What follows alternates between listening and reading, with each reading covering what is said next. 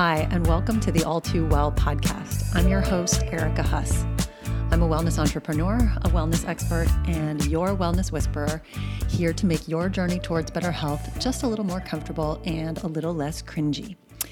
And today we are back with some tipsy tips.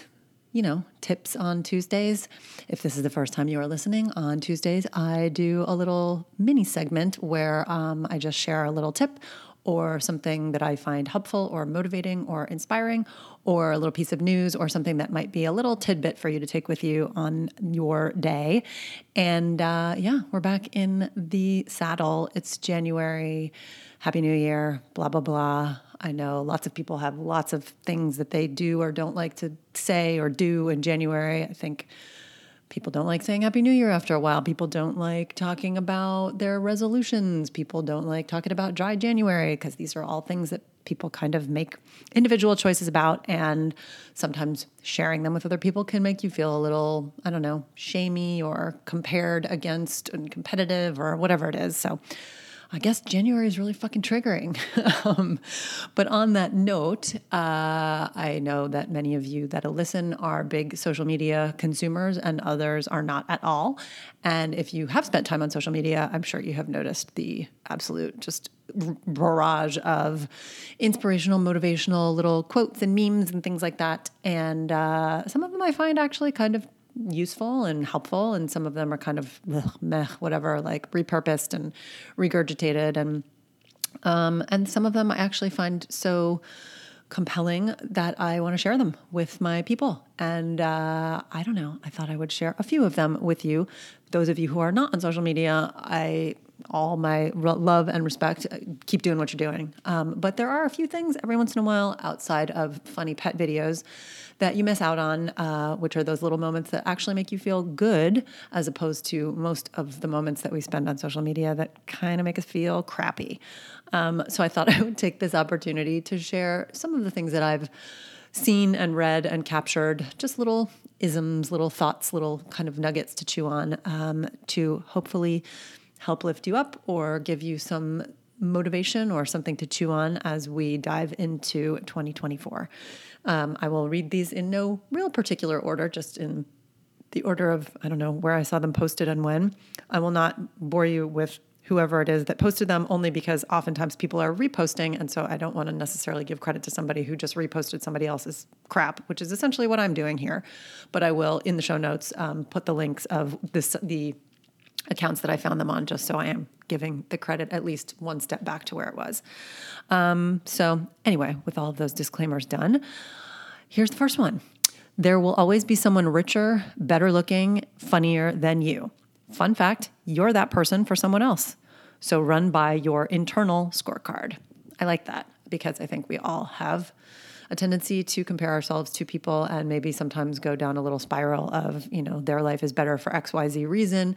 And the reality is, just as is stated in this little piece, that, you are that person for someone else, and just kind of, keep your eyes on your own work. And there's really no good can come from comparing yourself constantly to other people, because you also don't really know the whole circumstances of what's going on with anyone. Moving on. The next one I love. Actually kind of related.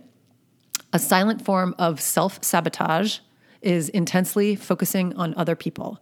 Quit that in 2024. So again, file under, let's not compare ourselves. Let's not spend so much time with, comparison or envy or competition or whatever it is that sort of motivates those tendencies. And again, let's turn a little bit more inward. Let's think about what we are doing for ourselves to kind of move ourselves down the field. And again, just keep your eyes on your own work. Next up, the price you pay for being easygoing is not getting what you want. Try and be a little unreasonable in 2024. Fight for the life you want. And I love that because, yes, I think many of us out there, easygoing, people-pleasing, these are little trigger phrases and words that I feel like resonate with a lot of people. I certainly am somebody who has played that role probably more times than I would like to count, in terms of, trying to keep the peace in a particular conversation or a particular relationship that actually really did not deserve it. And in retrospect, I feel, there were moments and times where I should have not been so easygoing, and trying to be a little quote unquote unreasonable, obviously within reason, I think is a good kind of goal to keep in mind. Next is being super busy is not good for you. Ring true, hands up, anyone? Being super busy is not good for anyone. I think we all kind of wear this busyness plague like a badge of honor. Oh, I'm so busy. The reality is everybody's fucking busy. Not only is everybody busy, but when you are too busy to actually focus on the things that are important in your life, then something is wrong with that equation. And maybe busyness is not really where you need to be putting your energy. And oftentimes busyness can actually be a form of kind of hiding, because you kind of make business for yourself when there's other stuff you don't want to deal with. Moving on. Craving perfection blocks your happiness. Okay, this is a big one. It's a big one for all of us. Anybody who has used the word perfect more than twice in a given week, referring to whatever it is the situation is that you're trying to create or control, I think we all know, we've all been there, we've all done that, we've all seen someone else do it. I think that word perfect and perfection should honestly just be eradicated from our vocabularies, because it is so toxic in so many ways. So if you just think about it in those very simple terms, being perfect blocks your happiness. Just a couple more. Stay with me. I know we are already past the 5-minute mark here, and I promise to give this to you in 5 minutes. Okay, next one. Recently, I learned about a term called a glimmer, which is essentially the opposite of a trigger. Glimmers are those micro moments in your day that make you feel joy, happiness, peace, or gratitude. Once you train your brain to be on the lookout for glimmers, the more these tiny moments will begin to appear. I fully believe in this. I fully support and embrace this concept. I can't think of the number of times where, and I think we can all relate, when you're in a bad mood, when you're feeling triggered, or not even to the point of triggered, when you're feeling pissed or cranky or angry about something, it just becomes a pile on, and everything around you tends to validate and reflect back that initial kind of pissy grumpiness. So that's why when you start off the day, I had one this morning, when you start off the day, when something goes wrong and you kind of don't get on top of it and get your mindset on top of it, it very quickly becomes a spiraling apart of all of the other things that might go wrong or could go wrong or are going wrong. And then that's all you notice. So this, I think, is a very simple concept, but very sage, which is, instead of just allowing yourself to get sucked up in all those moments of negativity, what if you notice all the positive things? And this is crazy, but I was doing this the other day because I had just read this little quip on social media. And so I was walking on the street in my neighborhood, and I was just walking, kind of trying to get myself into this mindset of like, notice joy, notice joy, notice joy. And I was literally saying that over and over to myself in my head. And I shit you not, I maybe said it 5 or 6 times, and I'm on the sidewalk and I look down and there is a wrapper from an Almond Joy candy bar, and it's just the wrapper, and only the part that says joy is still on the ground. I am not making this up. I took a picture of it because I had to laugh out loud and just say, okay, universe, I get it. It works.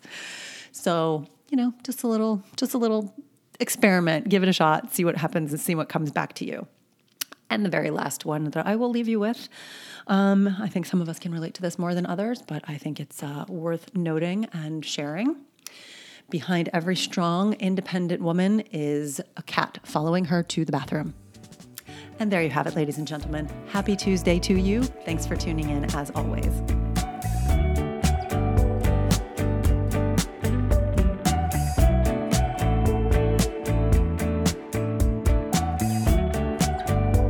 Thanks for listening to All Too Well, guys. And as always, I am accepting stars, reviews, all of the above. They don't cost you anything and they mean a lot to me. So if you do have time, head on over to Apple Podcasts and throw me a few stars and, just do a good turn.